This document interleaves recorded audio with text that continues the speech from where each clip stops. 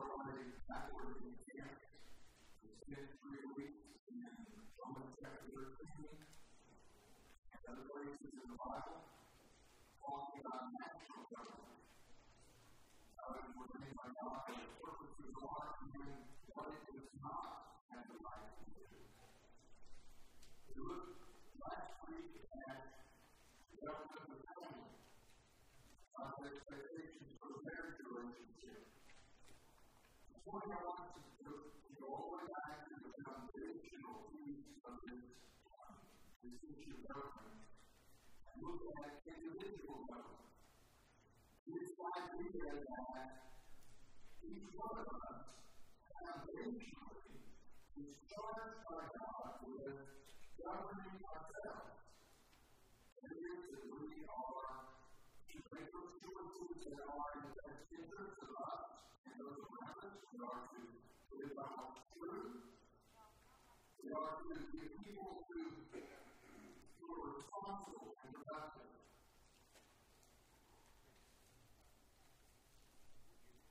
After World War II, there was the invention of something that had never existed before on Earth. It's what we call adolescence.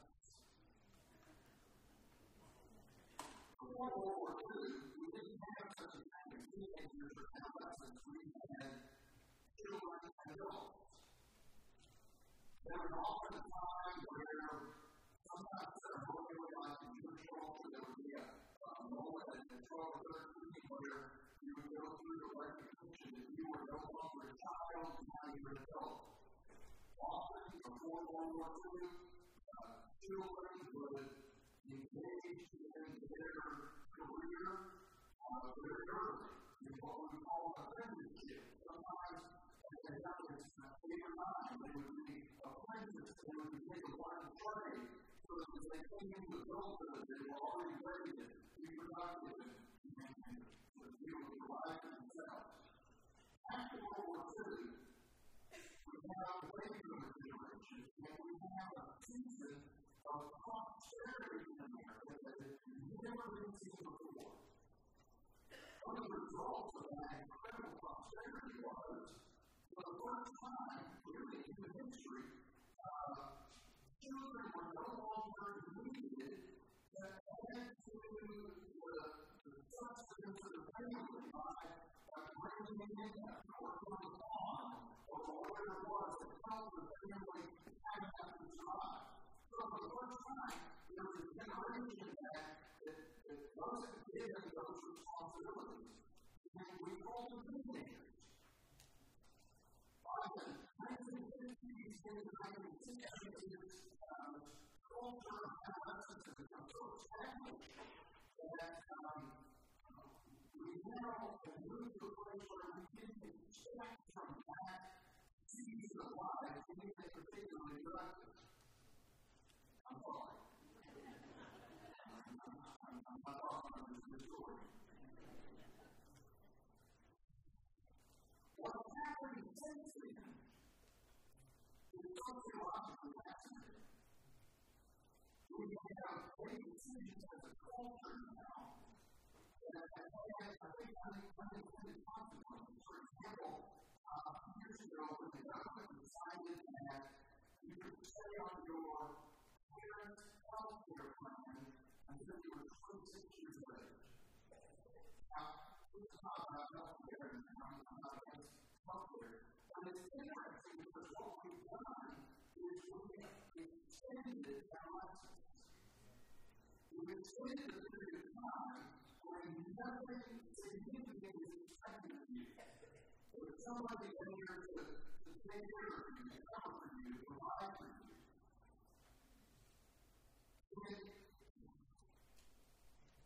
And we've created an actual psychological phenomenon. Now it's called failure to launch. It's the idea of people who look like adults, but they don't live like adults.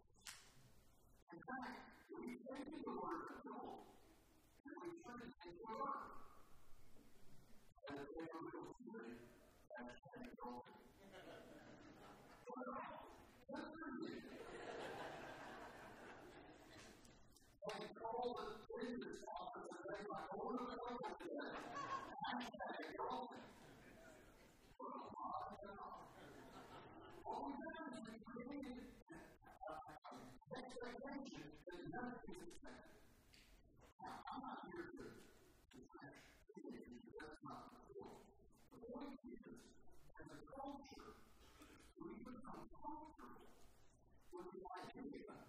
Some people just constantly taking care of.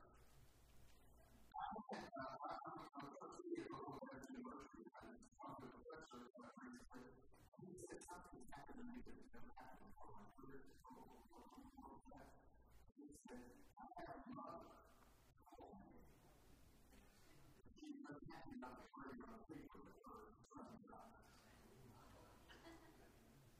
You know how mortified I was in college and my mom and all my friends. We used to call them helicopter parents. Those are parents that are always hovering around, always close by, trying to make sure nothing goes wrong or losing again. Now we're going to call them helicopter parents. Now we call them bulldozer parents because they are clear in the time for those money. Let me tell you something about those money. Those money never has to be done by anything for itself. Those money will go up and be unproductive and useless at all. Now, why am I talking about this? Because I want to talk about individual government. The biblical expectation that we are created to be independent and responsible and productive.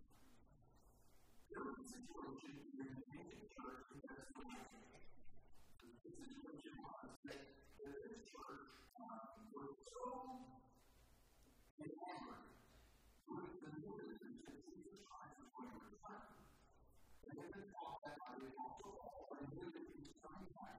In fact, in the first Thessalonians, they were really concerned because the particular church members died, and they were worried that by dying, they were going to miss out on all the blessings and all the blessings of the return of Jesus Christ. And we had that incredible instruction that Paul gave to the church in the first Thessalonians, where he says, listen, I want you to work on it. I want you to understand that the daily times that we are not church, they're not going to miss out on anything. In fact, the meaning that they're going to have a priority position, and then the rest of us will be caught up in the air, and the children will die, and we'll join them as we approach the king who is waiting in his return.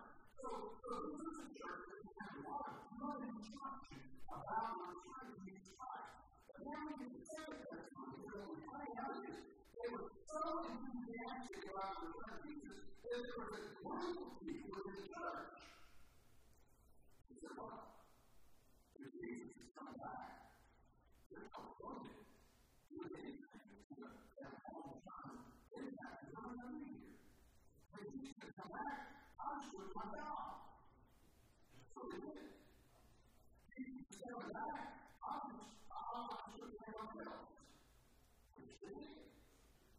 But that's what happened. Every day that Jesus didn't come back, they still wanted to eat. See what they did? They went to the church. And they said, we're too spiritual.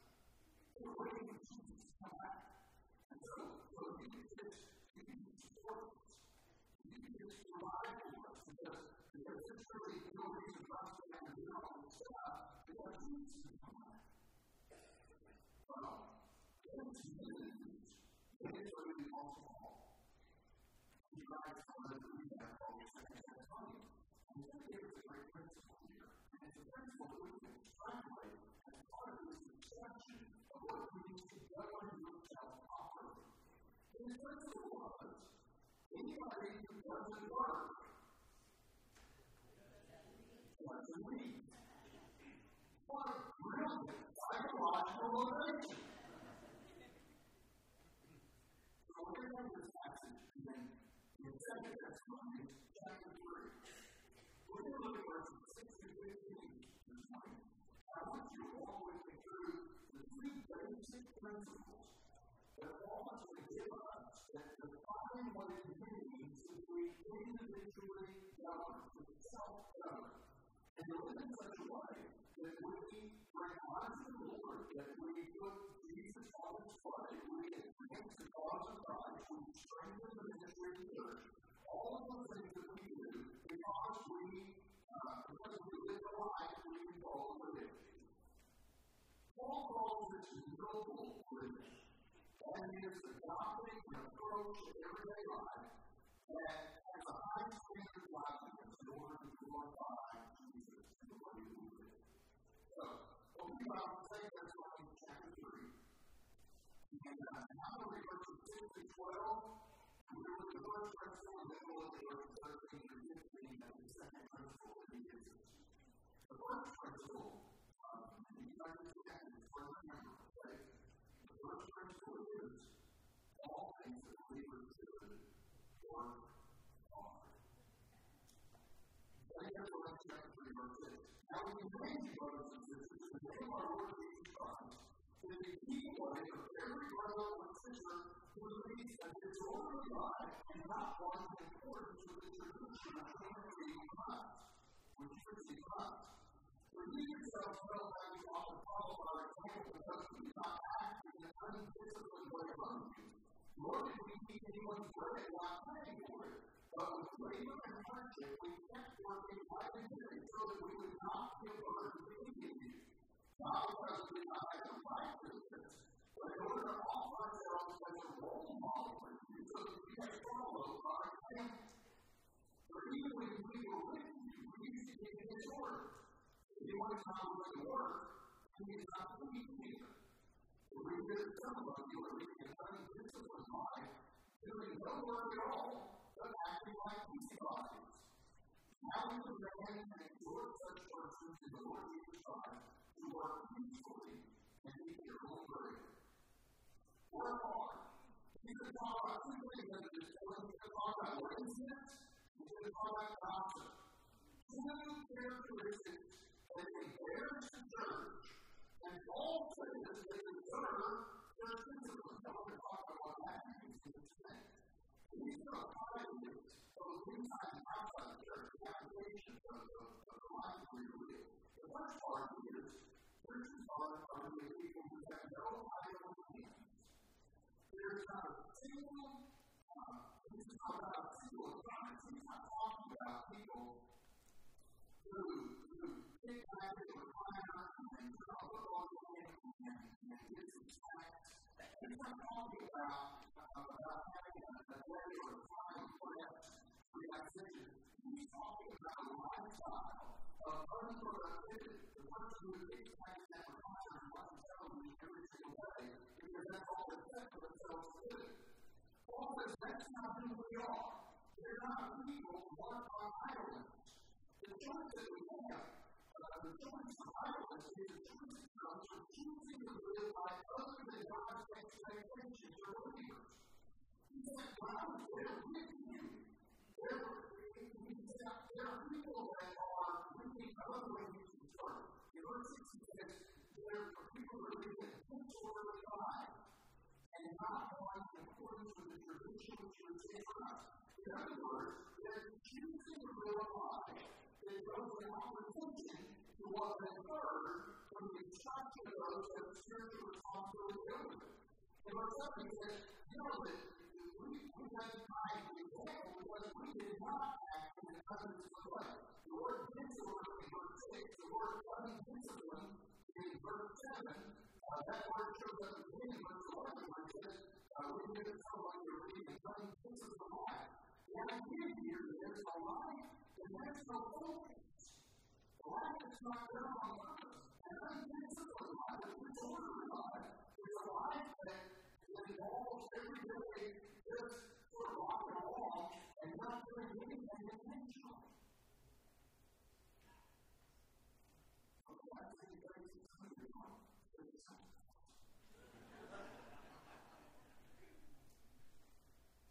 But remember this. Paul's not giving instructions to random people trying to get them to understand that they really should be effective as citizens of faith. created to live by using idle life. He's talking to believers. And the point is, we have been given a purpose in life, a reason for being here. You see, people think that Christianity is just not going to take it comes together. Sometimes we communicate in a positive way.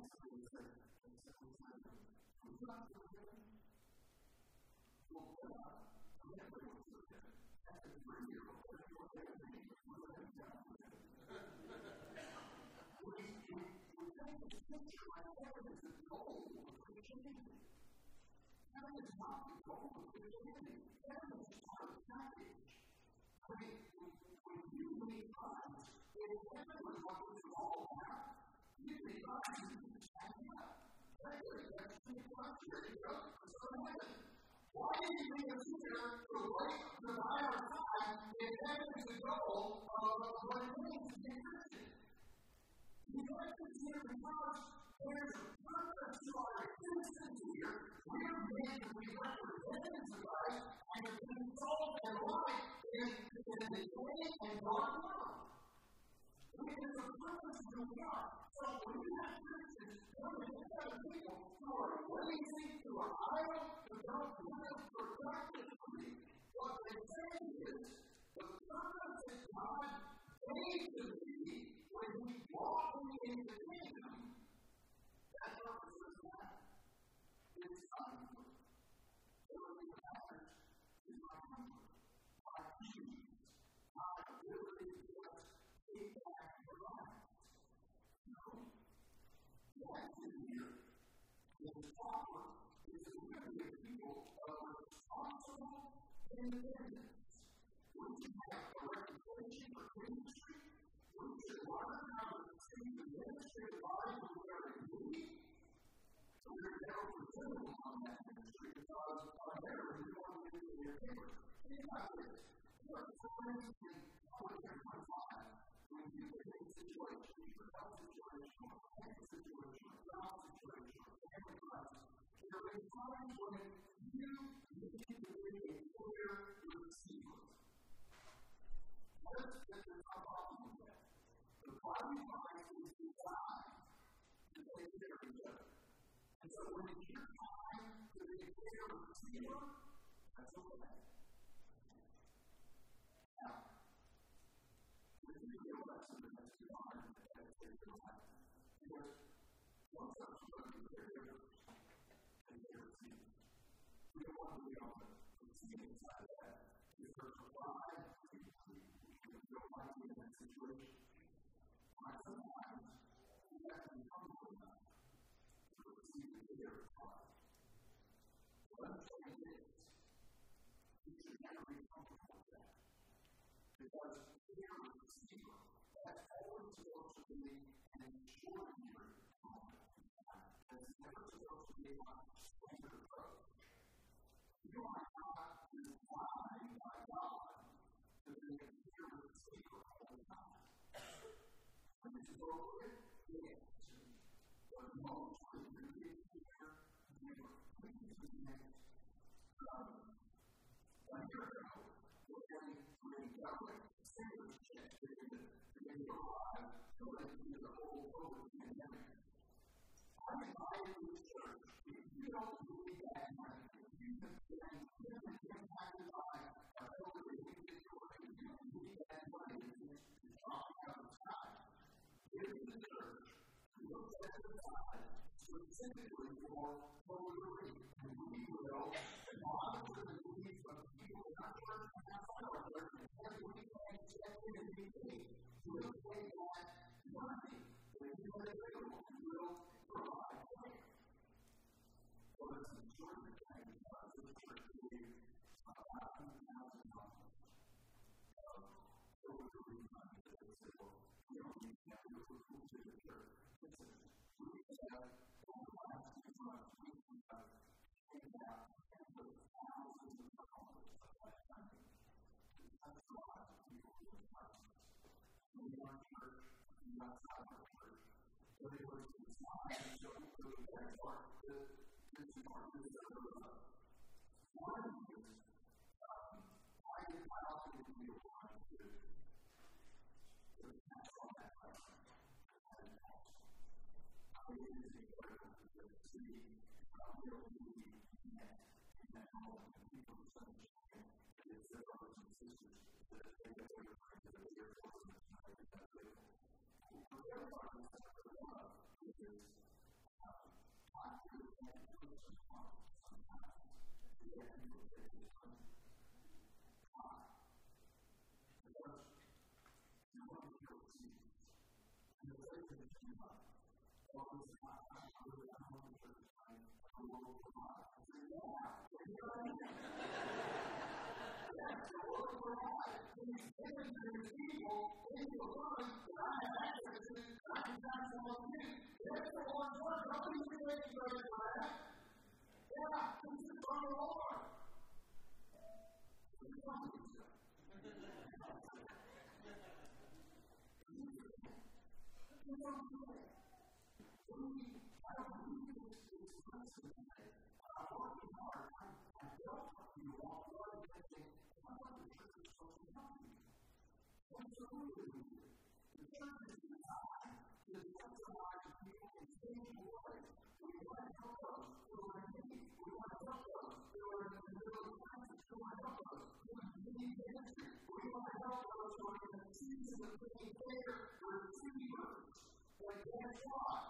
Paul says, I don't want to tell you to say they're the keepers.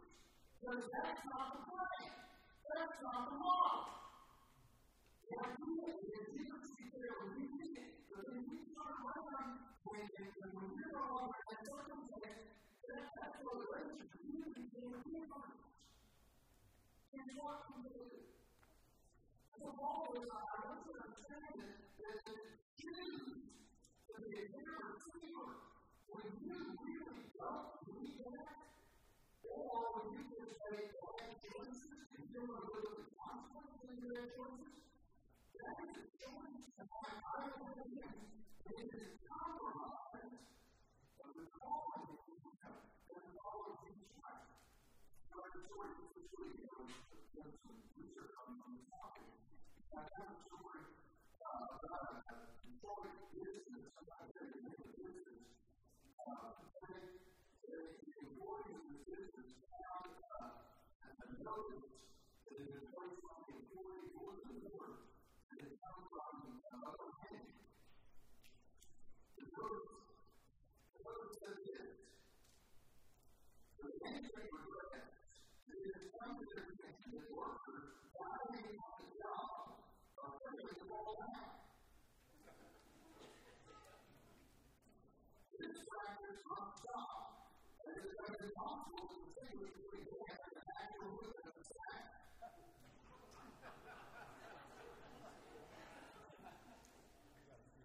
Please record the accident and upright position will be constantly reported to you.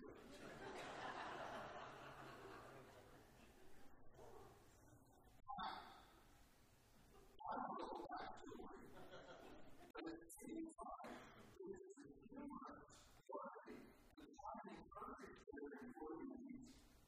So what will they want? It's a common problem. Think about this. Every store, every restaurant, every business you walk into, regardless of the industry, what do they all have in common? They all have moral blundering signs on their door. Unwanted at every position. Everywhere you go, everyone's working. You particularly long break. Restaurant where you can see individuals. They're going to have a snack to conduct business.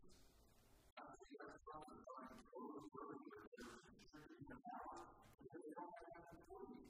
Now, how is that? With the fact that whether you're standing on the corner in the other section, on the cardboard side, and take the money, or you're just content to stay on the other government money that is coming your way, we have created a mindset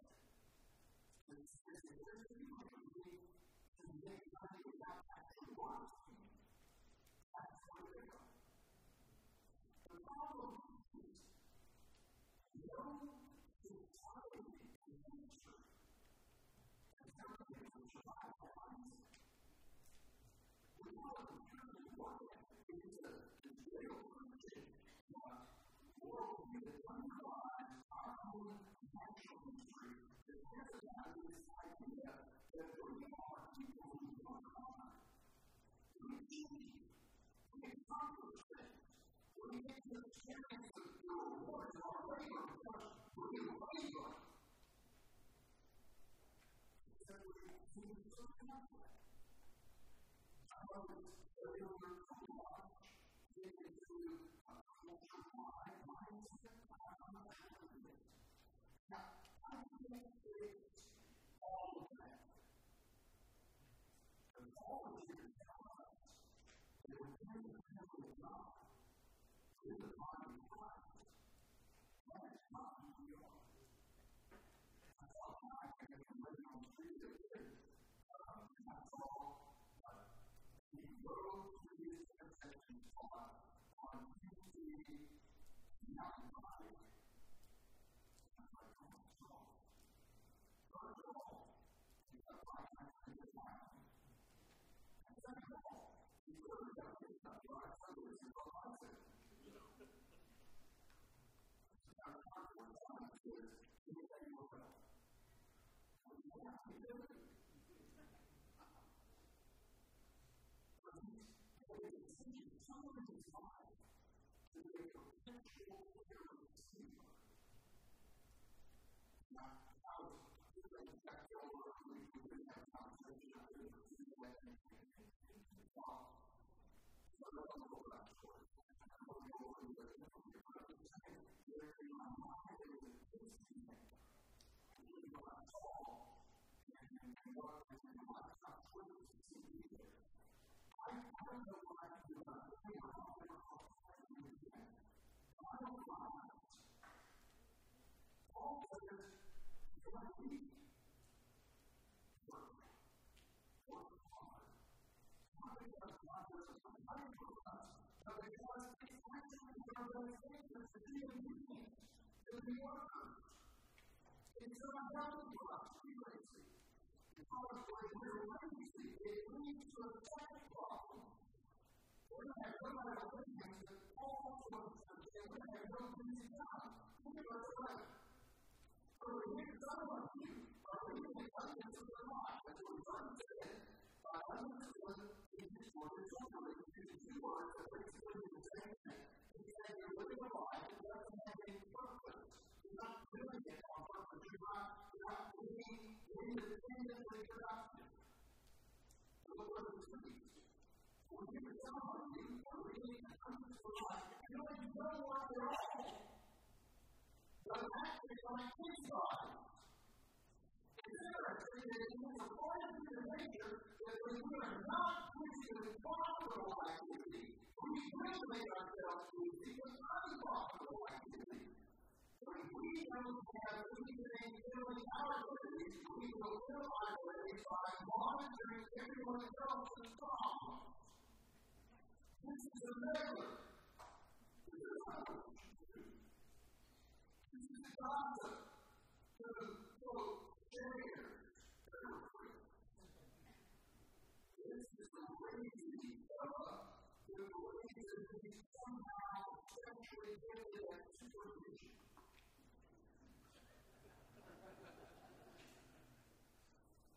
Everything was like standing by a hole in the middle of the refrigerator. Like 6 guys standing by the hole, and one guy had a hole in the middle. 6 guys graduated with $80,000. One guy, he's working for us to get the job. That mindset happens in church all the time.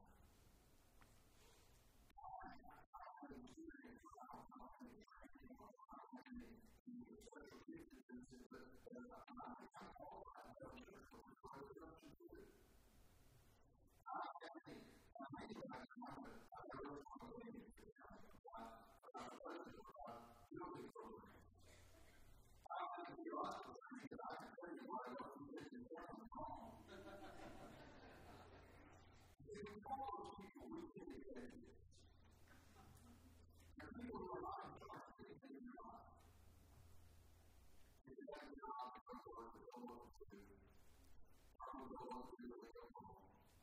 They come to church, to the and then they go somewhere to go to. Here's the thing. When you don't know your plan, see, God created you. He created you remarkably, uniquely. He made you to make a contribution to the world that no one else can make quite like you can make. Yet when you don't know your life, the natural consequence, you try to come to everybody else's life. You try to come to how they should live life.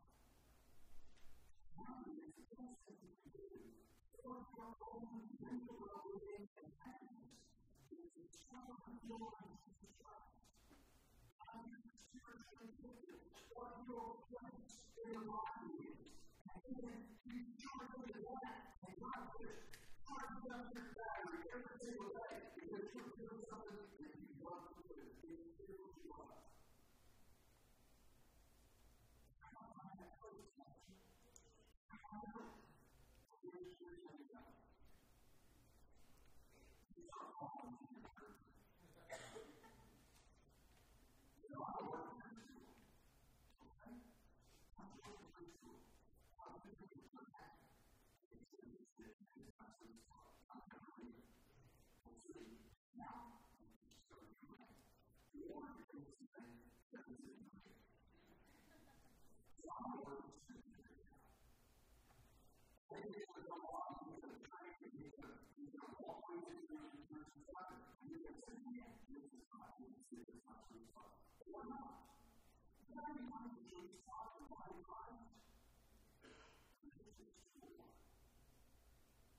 You can't sit back and look out, you know, really everything to life from the sky, and it's all good, and it's all up, and it's all good, and that's why you think you have to stop. You can't put in a low key, and then you go, wow, I really, there's nothing else that will happen. By the time you find the spot, you know what else you will discover? You will discover real deep appreciation for the people who serve all those other places in the country places. That's what you all found with me.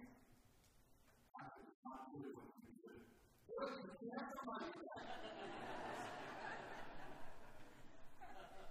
We don't need to do what I do. We need to do what you are meant to do. And what about you with that?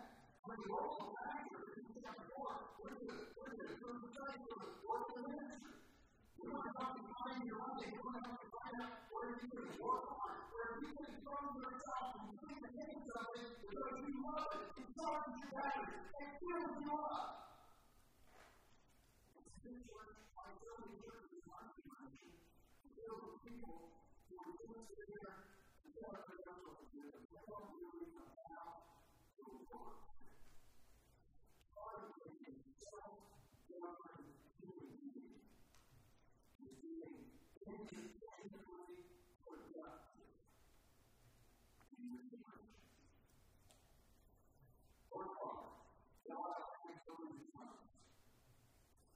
It's not in verse 13 to do with the second principle of the physical understanding. Work hard. The second principle is really right. Verse 13 says this. But as for you, brothers and sisters, do not grow weary of doing good. You would talk about instruction and try to make special of that person, so it's not to associate with you for the healing of the shame. And yet, not regard that person as an enemy, but admonish that one as a brother, my sister. Alright. First, for ministry, verse 13. As for you, brothers and sisters, do not grow weary of doing good. Here's what I'm talking about. In the church, there's a lot of people who are studying on the church. And he's not speaking to the church at large. He's just listening. I'm going to try to get this from the church all around you. Not to the side. Who you serve. Don't grow weary in doing good. The way we grow weary in doing good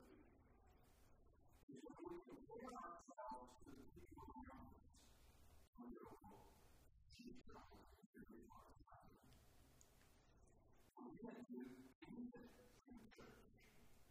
It's also begins to value what they do.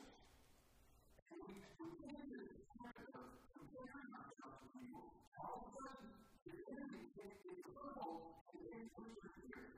And you're right. It's because of the book. You should just set back. You see, the key is not what you're here. It's understanding that it's designed to be with each other. You want to be saying people over and you know it's not here. Serve the Lord. You have to remind yourself of who you serve. You don't serve a pastor. You don't serve people who are sitting on the bench with you.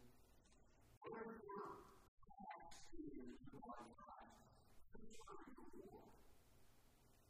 So it really doesn't matter what somebody else is or isn't doing. You're all concerned with how to use this. How to continue to do. You will not know this. This is what I ask you to do.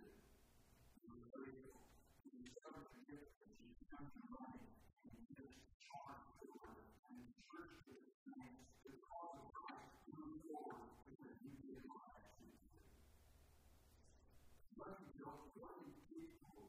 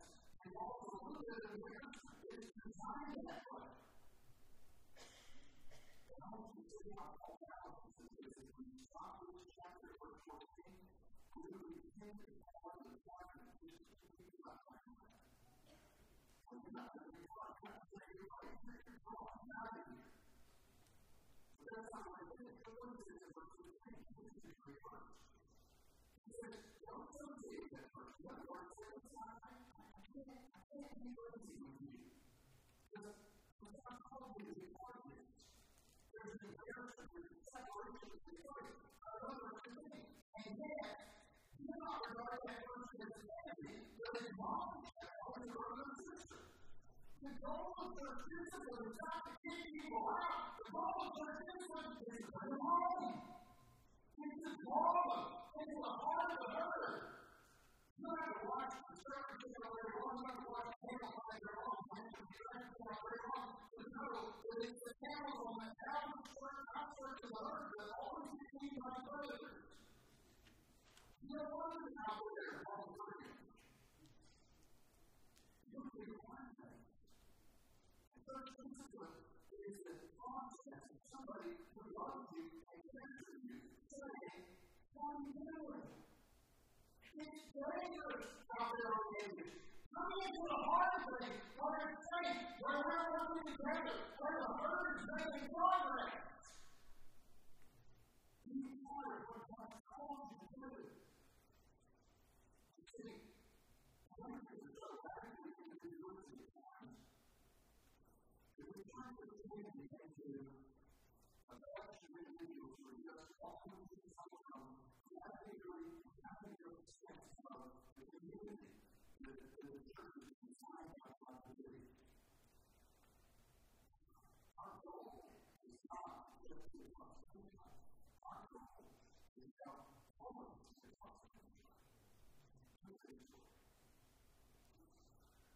is the story of the greatest last life in history.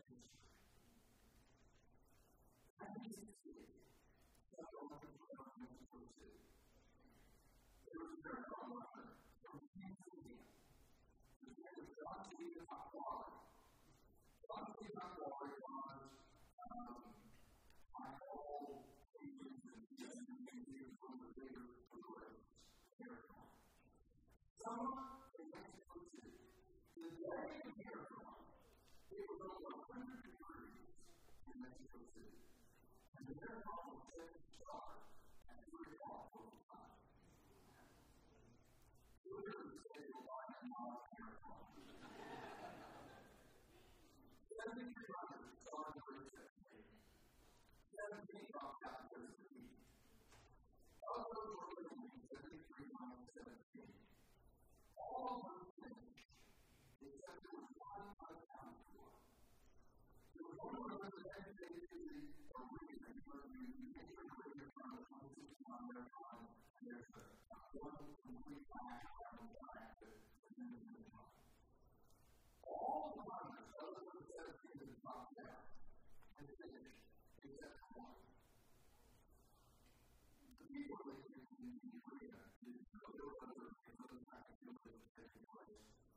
But more than that, almost 2 hours after the last marathon had crossed the finish line, a bus was being served in the arena because the runner had just injured from the archway onto the track. This was John Stephen of Power. He was the unaccounted for runner that day. He was praying, he was following, very able to move. But what was found out was not watching him. And he was all the way around the track.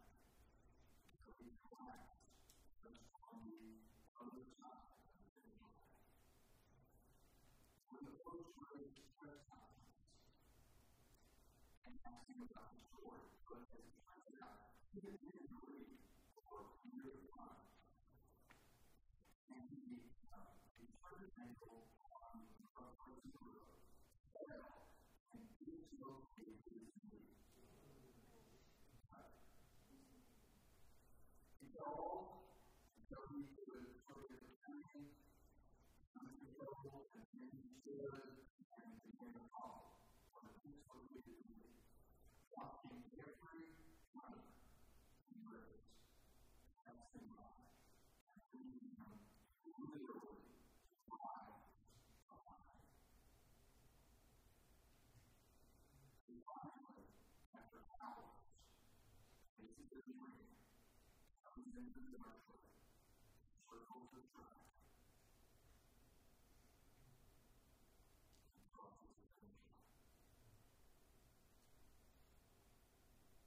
And in the post-race press conference, he asked this question: why didn't you just quit? I think my person on the planet, it was your person that is located in the from 5 miles from here on a 500-degree day. That's the answer to the time. I'm seeing my copy. He said, the people of Tanzania didn't send me 10,000 miles to start this race. They sent me here to finish this race.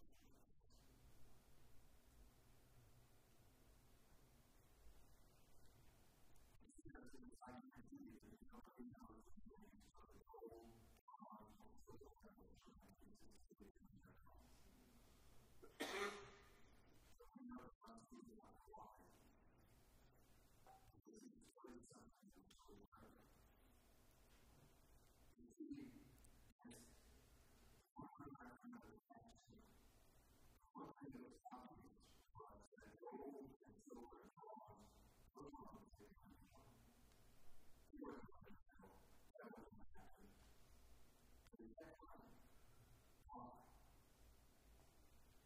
He wasn't running for gold. I don't know if they were thinking, but it wasn't now. He was running because he had a responsibility to the people who had sacrificed in order for him to be. Think about this. The New Testament talks about times, lots of times, and several times in the Bible that there have been different spiritual rewards for God's people. Gold times, times, righteousness, all the times. You will be rewarded for the life that you live upon Jesus. But I'm pretty sure, and I think I might mention what happens is that we have to we will receive our friends. We'll be with you.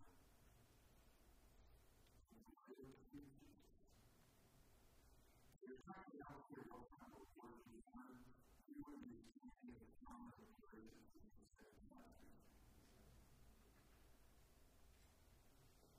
So the Bible talks about works, it talks about triumphs. We've got to come to understand that we're not really living this Christian life because there are gold triumphs in the future. We're not living this race with gold, silver, and bronze. We're living this life because Jesus made this life possible and he invited us to him. Our responsibility is to work hard and live right so that not just us individually, all of those who are in Christ, who are all ever living, we all cross the finish line together. That's why we will have a ministry tonight. That's why we will teach you how to discover your personal ministry and share your mutual accountability. Because we will work hard and live right. Because that is the definition of our unity. It is the sign of God to be a self-loving human being. You know Jesus Christ. You see that critical here. Because there's no collaborating with you. It's not part of things. There's no reward. There's no purpose. So the life that you are allowed to live, there's no reason to breathe in and out. Because whatever you're doing here, if there's not God element in that, it's just temporary. I mean, it's the fact that the always going to die,